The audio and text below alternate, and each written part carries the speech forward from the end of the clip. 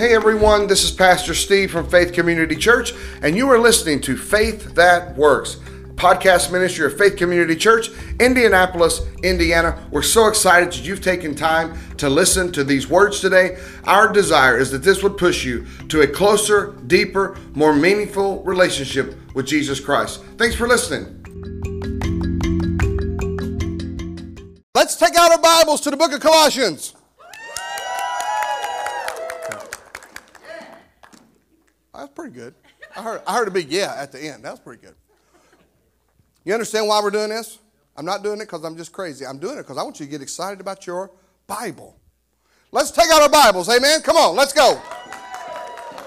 Colossians chapter 1. Colossians chapter 1. Let's talk about, let me give you some background information. But before we do that, we got to bring it home. Let's pray. Amen? We've been all over the place, but now let's dig into God's Word. Amen? God, we need you. We just sang about it. We need the Word now to come in and to change our hearts, expose the true nature of who we really are. And God, maybe we've been hiding, but the Word of God puts a spotlight on the secret places of our heart. So God, do your great work in us, that God, we might leave different than we came in. And it's because of your promise, your presence, your word. It shapes us. It molds us, God. It makes us into your Son, our blessed Jesus. So God, help us now as we study this book together. In Jesus' name we pray. Amen. Let's talk about where Colossians is, okay? Mike, let's get to that next image. If you'll know, because some of this background information might be boring, but I think it's important because it's important to know context. Can I get an amen? It's important to know the background and why something was written and why Paul wrote it. The interesting thing is, Colossians is a letter from Paul to a group of people that he had never met. He had never met these people. And so he writes them a letter to encourage them because he had heard about some things from a friend of his that had helped start the church. And so he writes it. So now, if you'll notice, this is a map of what we would call now modern-day Turkey. Now, you'll see the green dots are the churches we just talked about, right? The 7 churches of Revelation. Pergamum, Thyatira, Philadelphia, Sardis, Smyrna, Ephesus, right? Laodicea. Right down the street from Laodicea is the town of Colossae, right? Kind of a suburb, a smaller town, kind of driven by the economy. Now, if you remember, how many of you remember when we studied Laodicea, we talked about these purple sheep? If you remember that, right? The minerals were so rich in the water that the sheep's wool literally turned purple. So as they sheared the sheep, this fabric was very expensive. Drove the economy. But Colossae, believe it or not, not long after this letter was written, right? We're talking about the year about 60 AD. So Jesus has been gone about 30 years. Paul's in the middle of his ministry, right? And so not long after this letter was written, actually an earthquake came and destroyed the city. But this is a letter to encourage the people of Colossae from Paul. So you kind of see where it's located. So you can go to the next one. You're good. So approximately 60 AD. Now, Paul was under house arrest. This is important to know. Because if you read the book of Acts towards the end, you'll notice that Paul really wants to get to Rome. Okay? He wants to talk to Caesar. He wants to share his story and the gospel with all these important people. And so what happens is he is under house arrest. Can you imagine? He has to pay his own rent. He's with Roman soldiers, and people could come and go, but he was under house arrest in Rome. And so there's these thing called the prison letters, right? These 4 letters, Philippians, Ephesians, Colossians, Philemon. All 4 of these were written at a time that Paul was under house arrest. So Colossians is one of those letters. We talked about Epaphras. I want you to see that name under who? The church of Colossae started by Epaphras. So when Paul was in Ephesus, right? You're familiar with the book of Ephesians. He was in a town called Ephesus. He was there about 2 years, which was a long time for Paul to be in one town. He started the church in Ephesus, and one of the persons who was saved out of the church of Ephesus was a guy by the name of Epaphras. So Epaphras, right, is saved under Paul's ministry in Ephesus. He goes home, his home, Colossae. So Epaphras is saved in Ephesus, goes home to Colossae, and starts a church. right, based upon the teachings that Paul had taught him. He starts converting people in Colossae. So they've got a little home Bible study, a little home church. They're studying God's Word. So things started getting sideways in the church of Colossae. So what Epaphras did was he says, I need some help. So he travels to Rome to find Paul under house arrest. He goes, Paul, I got some, our church, the church in Colossae, we've got some, you're going to see it in a minute, motor oil. Anybody familiar with motor oil? Got a little motor oil. I mean, I know you said vegetable oil, but my people in Colossae have been throwing in some motor oil to our theology. And Paul's like, here's what we'll do. I'll write a letter. You take it back. You read it to them. I'll fix this right now. Because what happens is they were wanting to talk about everything but Jesus. Can I tell you we get sideways real quick when we forget about Jesus? Look at most of your churches now, right? They want to focus on everything in the world. But I want to tell you, here's what we're going to be, Faith Community. It's going to be about Jesus in the morning, Jesus in the afternoon, Jesus in the evening. We're going to be about Jesus. Can I tell you what next Saturday's about? It's not about turkey. It's about Jesus. I'm going to give you a turkey. I'm going to tell you about Jesus. Now, hold on. That's what this is about. The love of Jesus permeating everything that we do outside of the walls of this church.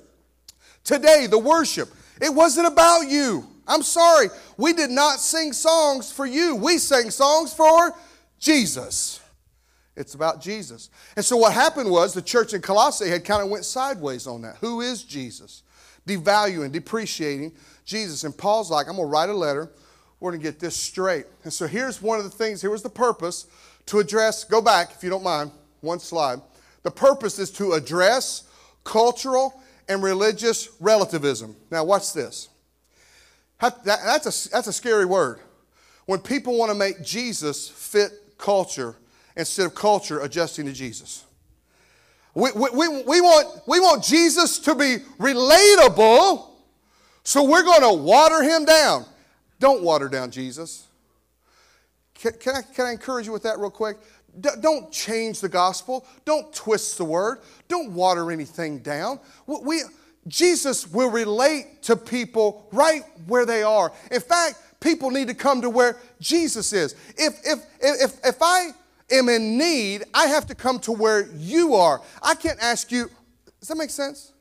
So in cultural relativism, I think what he's addressing is this Jesus that they were trying to make fit into their mold. We don't want to change, but we'll add Jesus to what we're doing. That's a problem. Jesus is not coming to make you feel comfortable. Jesus is coming to change you.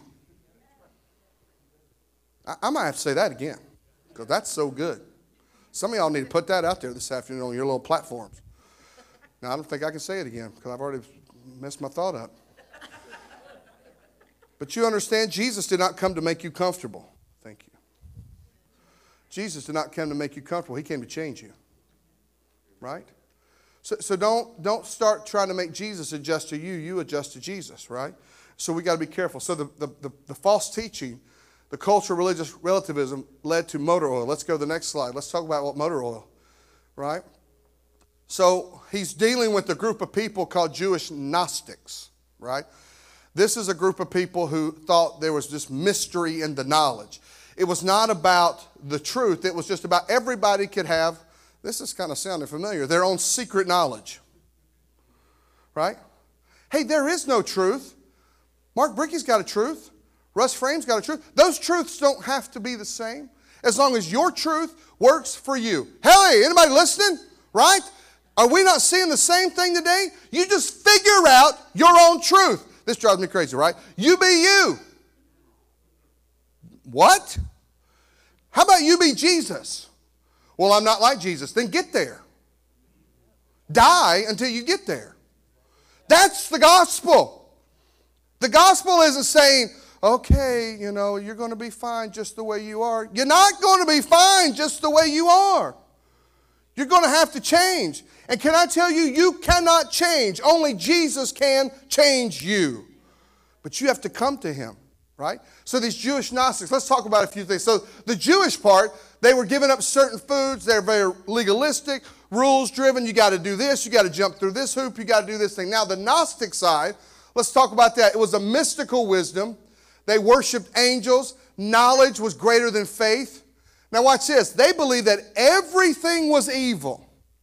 Everything was evil. All matter was evil. So because everything was evil, Jesus would never have come. God would never have come because God is too perfect to come down to holy, to this evil world. So God is at a distance and we are on our own. So you got to find out your own knowledge for yourself. They did not believe in a personal relationship with God.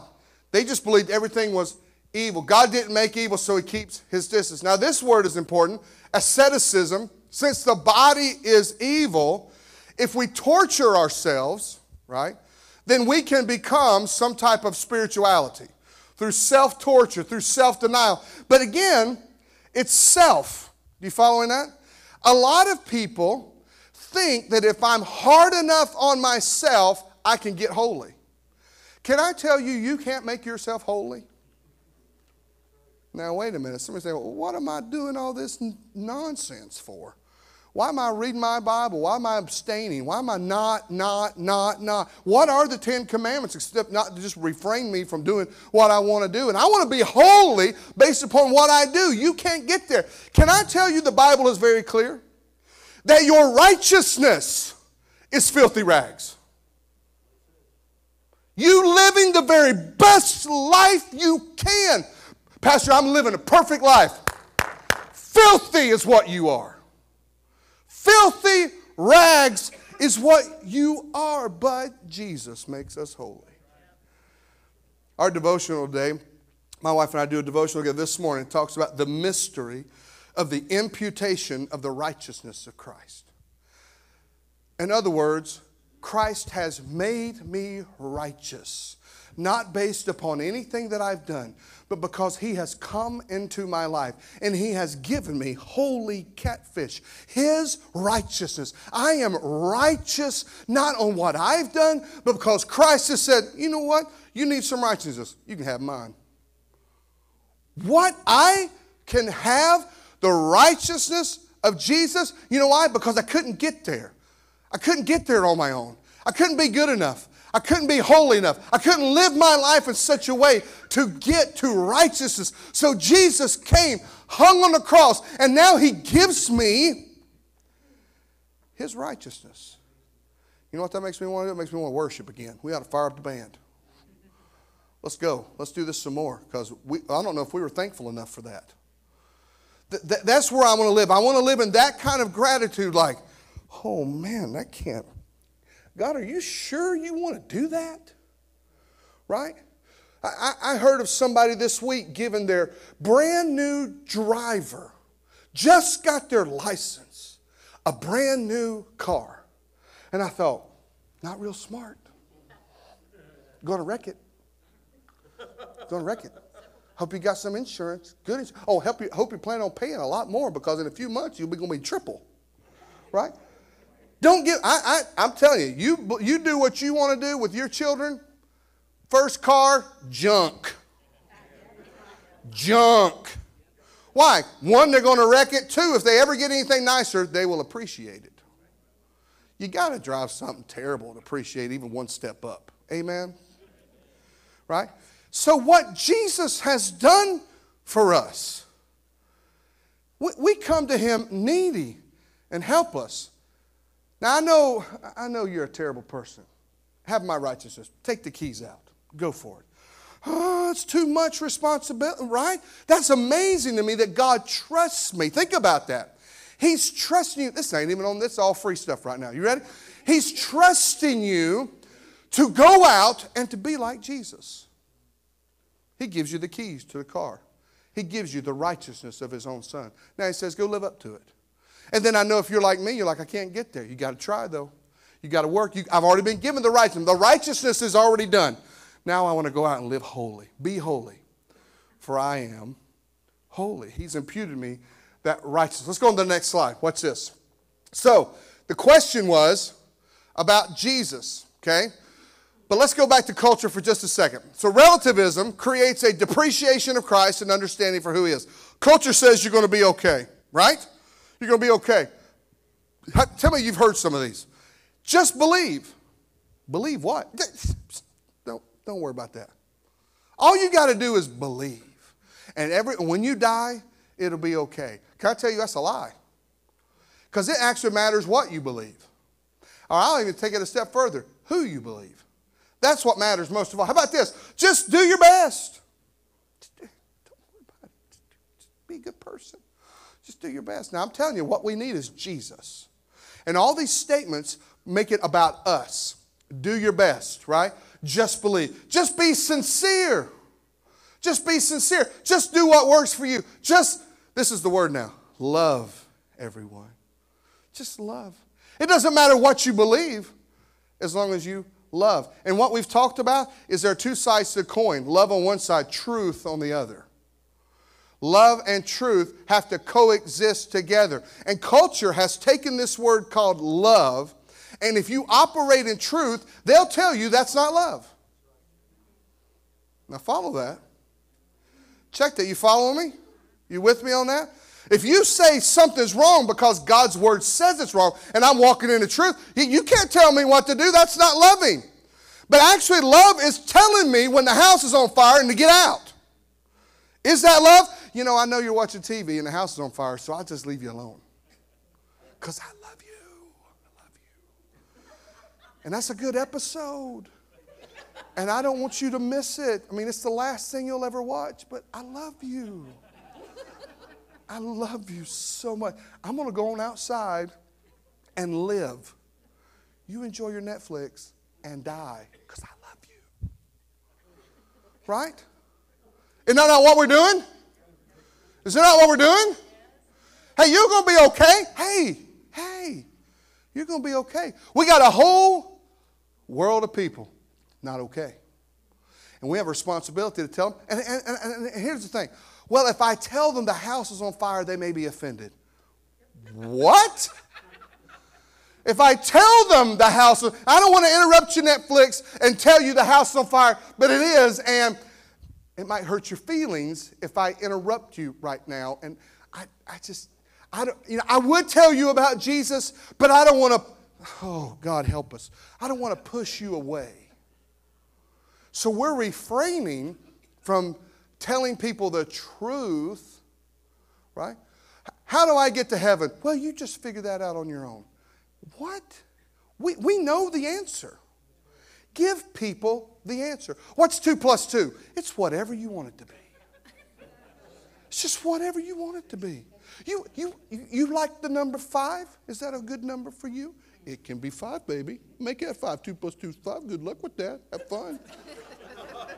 Why don't you just go ahead and build a house on that? Let's see how that works. Right? Is this not what we're doing? Right? And so what we've got to do is tell people, hey, you tell me 2 plus 2 is 5. I'm just going to be honest with you right now. I have a system here that tells you you're wrong. And I'm telling you you're wrong because I love you. Because I don't want you to build a 2 plus 2 equals 5 house. That house ain't going to work. That house is going to fall down. You're going to think you can go to bed at night and be safe in that 2 plus 2 equals 5 house, but you're not. And I love you too much to let you live in a 2 plus 2 equals 5 house. Are you following me, church? And so what we've got to do is to be faithful to the truth, point them, and can I just be honest? It's 2 plus 2 equals 4. That's not your truth. That's the truth. That's just the truth, right? It's not offensive if you tell me the sky's blue. It just is, right? It just is. And if somebody says, hey, the sky's looking kind of green today, nope, not. It's not. It's blue. It's the way it is. You follow me there? So we just got to be faithful. Let's go on the next slide. Watch this.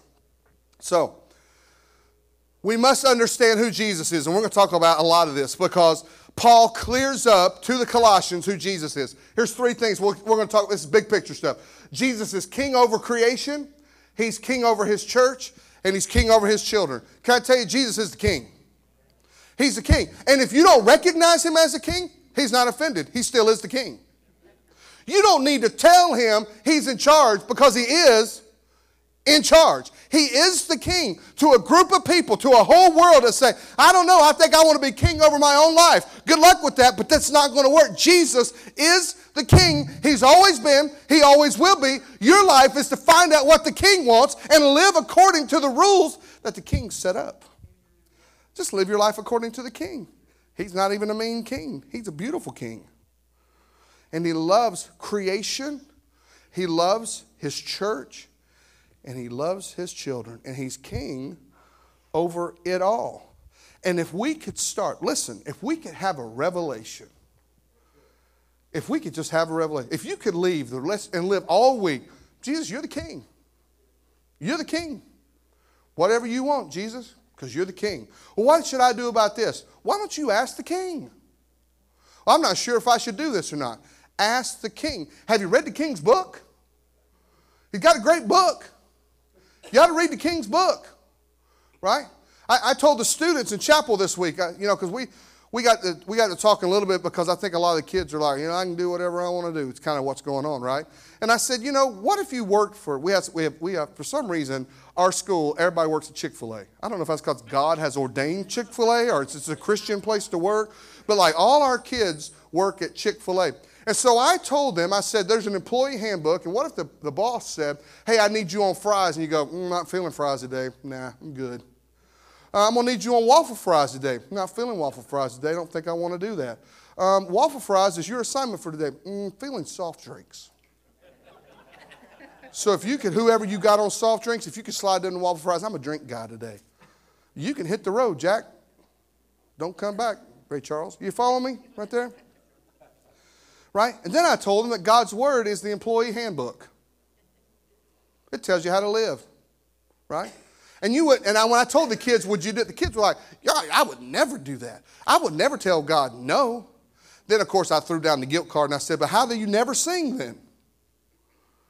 How do people say Jesus is the king? He died on the cross for me. I love him with all my heart. Let's fire up the band and sing. I'm not really feeling that today. Really don't even like that song. Lord, I need you. Lame. Give me a better one. Give me a better song, and I'll sing. I'm singing the songs that really is on my top 10 list. Other than that, I love this one because I've been in church my whole life. That's a new song. Not doing it. Then you don't know the Bible because it says to sing a new song. Oh my gosh, you mean I got to sing something I don't know? Yep. What do you got to sing? You got to sing every song. You don't get to check out. This is not your playlist that you're just picking out on your Spotify or your iTunes. Let me pick out my top 10. If it's not on my top 10, I'm out. Or I'm going to sing halfway. Hey, God wants his children, his royal subjects, to raise the roof in honor to the king. You are the king. Right? Now, wait a minute. Now, you're talking a little Pentecostal. You got to calm it down around there, okay? Right? I'm just saying, you give me $1 million, I'm going to kiss you on the mouth. I'll apologize to my wife later, but she'll say, good for you. I got $1 million. You following that? I know you're saying, that doesn't seem, that seems weird. Do you understand? Jesus has saved your soul from the pits of hell. He's put your name in the book of life. He is currently, while you think he's up there eating cream cheese, he's building a mansion for you in glory. Build a house. Is it not enough to redeem me? And then he says, I go away to prepare a place for you. You've really done quite enough, Jesus. Thank you. No, I'm not done helping you yet. When you get to heaven, hold on. It's going to be beautiful. It's going to be beautiful, right? See what that makes me want to do? It makes me want to get excited. Jesus loves me that much. Let's keep going. So let's read a little bit. You said, there's the introduction. Colossians 1. You doing good? Everybody go okay? Amen. Colossians 1. Paul, an apostle of Christ Jesus, by the will of God, and Timothy, our brother. Let me stop right there. Timothy is with him, kind of hanging out, right? Timothy is his right-hand man. So Paul is under house arrest, but Timothy's kind of his scribe, his right-hand man. Where Paul goes, Timothy goes. And so Timothy was able to come and go. Paul's stuck, but Timothy's coming, so he's right there with him. To the saints and faithful brothers in Christ at Colossae. I'll pause right there to tell you that sometimes when the Bible says and, a better translation would be that are. So when I read that, when I first came across that, to the saints and faithful brothers, like there's two different groups of people. Like the saints aren't faithful, the faithful brothers aren't saints. But if you read it closer, it's more like to the saints that are faithful brothers in Christ at Colossae. Grace to you and peace from God our Father. I'll pause right there to tell you this. The Gentile Greek, now most of you have heard when the Jewish community gets together, they'll say the word shalom, right? You've heard that before. That means peace, right? It means peace to you. Well, the Gentiles used to say grace to you. So the Gentiles are saying grace to you. The Jews are saying peace to you. Paul says we're all in this together. Grace to you and peace to you from God our Father. In other words, we're all one big family under God our Father. Verse 3, we always thank God, the Father of our Lord Jesus Christ. Now stop right there, because that's important when you see Lord Jesus Christ, because there's three things. There's three terms right there. Lord, when you see Lord, what Paul's saying right there is He is over it all. He is divine. He is God. Everybody understand this, that Jesus is God, right? And then he goes, Jesus, but yet He's also human. That's the humanity. Jesus, who was God, became man. That's what we're getting ready to celebrate. Amen? I love Christmas. You know why I love Christmas? Because Jesus came for me. He made Himself a human. Oh, for me. It's amazing. It's Christmas coming up soon. Like, don't rush me. Let's get through Thanksgiving first. Divine, human, Lord Jesus Christ. Christ is the Messiah. Messiah, the one we've been waiting for this whole time. This is the Lord Jesus Christ. Then Paul says, when we pray for you, we always thank God when we pray for you. Since we heard of your faith in Christ Jesus and of the love that you have for all the saints, because of the hope laid up for you in heaven. Of this you have heard before in the word of the truth, the gospel, which has come to you. As indeed in the whole world it is bearing fruit and increasing, as it also does among you, since the day you heard it and understood the grace of God in truth. Just as you learned it from Epaphras, our beloved fellow servant. He is a faithful minister of Christ on your behalf, and he has made known to us your love in the Spirit. That's all we're going to get to today, the first 8 verses. And so I kind of felt like, well, I'll tell you something. I'm always talking about movies or food, so you just got to forgive me. I just can't help myself. One of my favorite things, right? You've heard me say this before. I love a hot donut. Anybody else like hot donuts, like the Krispy Kreme hot donut? Where you at? One person? Kevin, you're it? Okay, come on now. Like, you don't want to admit it like you're an addict or something? Like, oh, I like hot donuts too. I've had 12 before. Don't tell anybody. Right? I mean, it's okay. But one of my favorite things, so I grew up in choir and band, and we sold Krispy Kreme donuts like constantly. Krispy Kreme. Like, it's donut time again, so we sell donuts, right? Isn't the band selling them now? Greenwood Band, marching band, got to get them donuts sold. I sold donuts so much. But one of my favorite, now I like the hot donut, but you can't find the hot donut. What I like is that white cream-filled Krispy Kreme with the chocolate on top. You Bavarian cream people, that yellow stuff, I'm not sure about that. It's the white stuff you want, not the yellow Bavarian cream. You want the white cream filled. It's wonderful. But sometimes it takes you a bite or two to get to it. You know what I'm talking about, right? So I'm saying all that to say this. In the middle of this passage, I know I got the donuts. I don't know why I got the donuts, but I'm going to have to get one now. So in the middle of this passage is the word tucked away, the gospel. Because here's what I think. I think Paul's trying to emphasize in those first 8 verses that the key to everything is the gospel. It's in the center. It ought to be, now, what is the gospel? The gospel is the good news of the death, burial, resurrection of Jesus Christ. It's good news. It is the power of God unto salvation. It is the gospel. And can I tell you, like we were saying earlier about Jesus, it's got to be about the gospel. We've got people that need to hear the gospel. Some of you this morning, you've been in church, but you still haven't heard the gospel. Or you've heard it so much, but it really hasn't impacted you on the inside.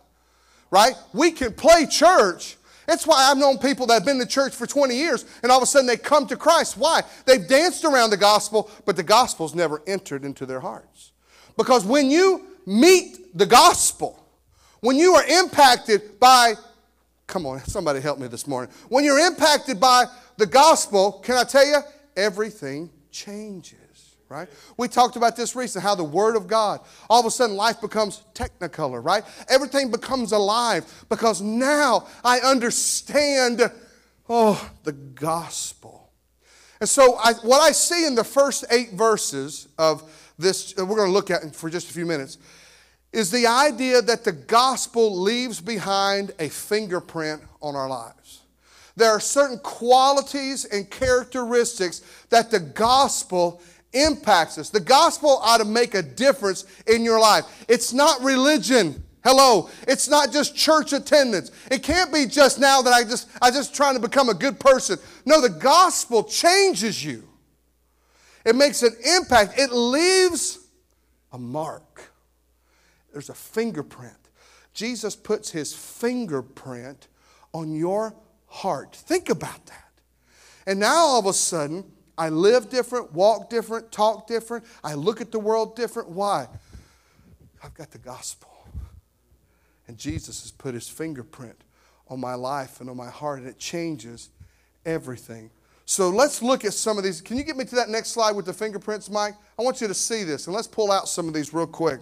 So the first fingerprint of the gospel is thankful, right? Thankful. He says this, we always, verse 3, thank God. Can I tell you real quick that the gospel will make you thankful? You believe that? Now, if you notice, he didn't say sometimes thankful. Paul says we always thank. You know, what we've got to do is find perspective that helps me always be thankful. The gospel causes me to always be thankful, to have an attitude of gratitude and to live in such a way that I'm thankful. God, I thank you for the gospel. I thank you that you've saved me. Because can I tell you something? It doesn't matter what your circumstances look like this week. It doesn't matter what your health is or what your finances look like or how your relationships are. If you've got the gospel, you should be thankful. If you've got the gospel, you should be thankful. And then he says it makes us prayerful. We always thank God, the Father of our Lord Jesus Christ, when we pray for you. How's your prayer life? Because the gospel ought to impact your prayer life. We've got to be. You cannot separate Christianity. Well, I'm not really into prayer, but I love Jesus. Hold on. Hold on. I really love the gospel. I love the impact it has on my life, but prayer is just not my thing. I'm just not comfortable praying. Right? And can I tell you, the prayer language for you is the language that you speak. You follow that? I know we've taken the prayer language. I'm just saying, some people say, well, I'm just not real comfortable praying. I grew up in a small church, and the pastor would call on certain people to pray to end a service or in the middle of a service. Brother so-and-so, say a prayer of benediction. Well, then so-and-so would stand up, usually an older gentleman, and his voice would drastically change. Anybody know what I'm talking about? And all of a sudden, I was just a kid, and I'm like, man, he speaks the king language. How is he able to do that? Father God, thou artist the greatest thing. He's like rolling his R's, all kinds of stuff. I'm like, what's happening right now? And then, amen. How's it going, guys? You understand? And I think sometimes we try to put on this front. But what God wants to do, can I tell you, is to hear you pray. Is to hear you talk to him. In the car, in the morning, in the evening, right? Just be people of prayer. When you're by yourself, when you're with others. When someone says, hey, here's a need, just pray. And can I tell you, there's nothing in the Bible that says your prayers have to be 15 minutes. Some of the greatest prayers are under 15 seconds. It's God. I love Peter's famous prayer when he's sinking, Lord, save me. That's all it took. That's all it took, right? And it's got to be more than just, God, I've had 3 bites of my food. Lord, bless it. Because I'm now feeling just guilty. Or, Lord, keep that light green. Oh, Lord, you know I need you. Lord, I need you. I'm 15 minutes late for work. I need you. Right?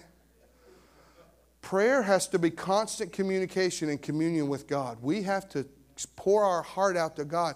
And then it can't be just talking, right? It's listening. It's communicating. It's being still before the Lord. It's prayerful.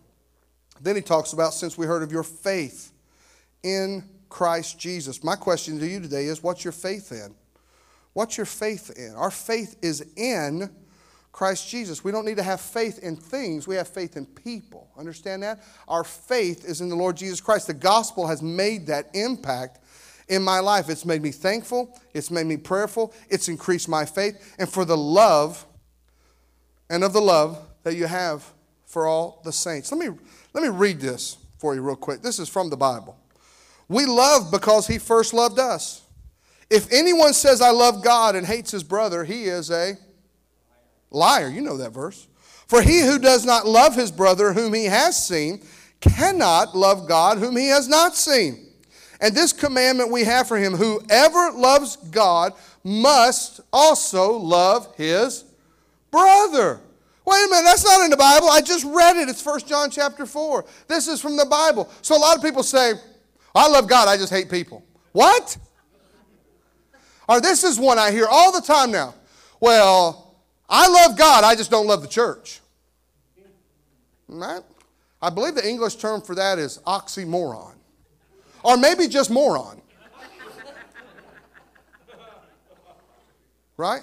I love the Lord with all my heart. Well, I'll see you on Sunday. I'm not really a church person. Well, then you're not really a God person. You're deceived. Right? You're deceived because God, right? Unless you want to start cherry picking Scripture, that's fine. Because that's what you have to do at that point. Right? I don't go to church because, so you don't believe in this verse and you don't believe, you can't do that. Either it's all true or none of it is. Right? Not forsaking the assembly together. I'm a little iffy on that one. I'm not really for that. I don't really like that verse. I want to just kind of excuse that one. How about the do not murder? Let's just kick that one out too. I don't know about that. And adultery, let's just throw that one out the window too. I'm just going to cherry pick my Bible. You can't do that. Right? And let's do a study if you're not sure about the word together. Because it's in there. A lot. The word together is in the Bible. Often, because can I tell you something? We were meant to live together. And can I tell you what the devil's done? It's destroyed us by pulling us apart. It's happening in our churches. It's happening in our families, right? What did he do with the family? He took dads and just threw them out, right? No dads. Tore the family apart. Tore the church apart. Tore our nation apart. And all we want to do is we're either on the right or we're on the left. Can I tell you, Jesus is king over all of it. Right? And we're going to have to go with his plan, and we're going to have to do it his way. We're going to have to love people. Yeah, but I'm only going to love the people that are nice to me. That sounds like Jesus. Yeah, that sounds like Jesus. I'm only going to love the people I agree with. Hello, Jesus is hanging on a cross saying, Father, forgive them.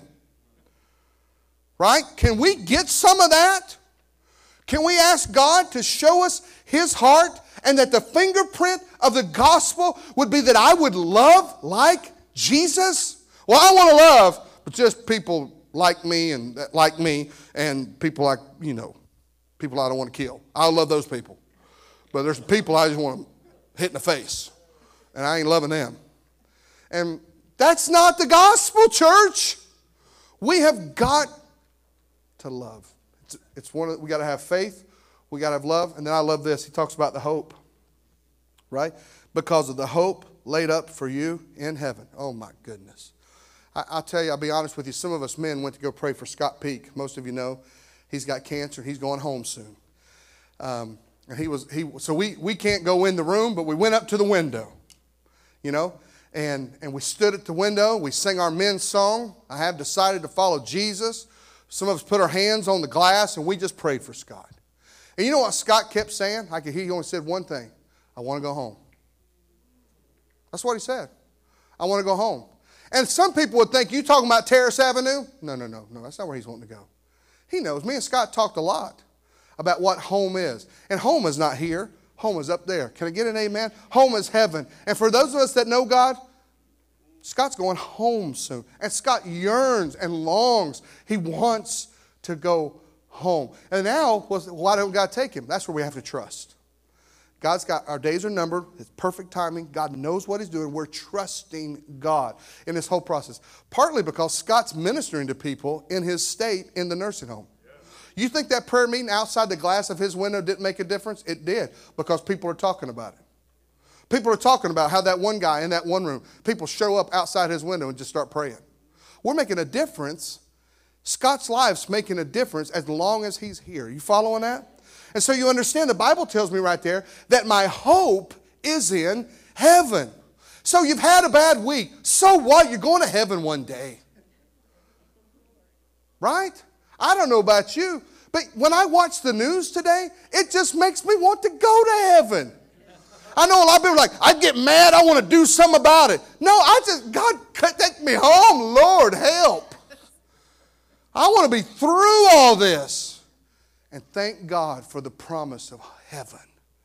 Thank God for, I'm telling you what, if you've missed Wednesday night, you've missed it. We've talked about Grief Share Heaven. We had a whole class on heaven. I'm fired up about heaven. I'm going to heaven one day. And guess what? When I get to heaven one day, I won't have to wake up in the morning and hear snap, crackle, pop. And that's not even my cereal, that's my body. Right? Won't have to wake up and won't have to feel cranky or ill or hungry or tired or just whatever, right? Right? Is anybody else at the age that you just go to bed not sure how you're going to feel the next morning? Like, I'm going to go to bed, oh, dear God, please help me to feel better than this. I don't want to. Then the next morning, you're like, well, Lord, I love you anyway, but oh, my Lord, help. Did that grizzly bear come into bed and fight me last night? What happened? I thought rest was supposed to be restful. Right? You following? But one day there'll be heaven. One day there'll be no more trouble, no more pain, no more strife.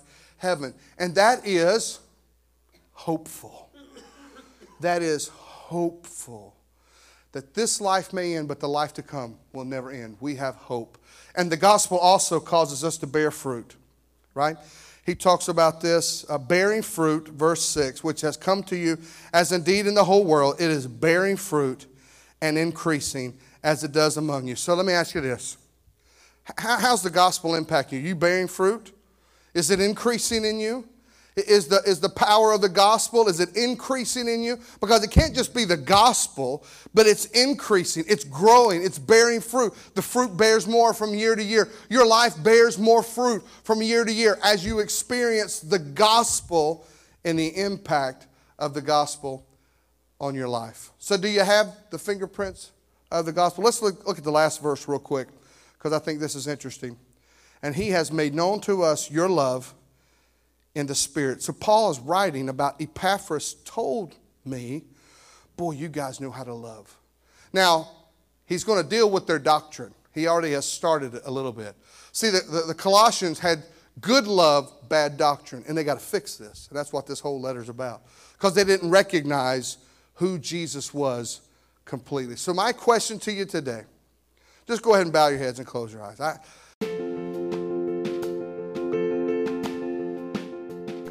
Thanks for listening to our podcast today.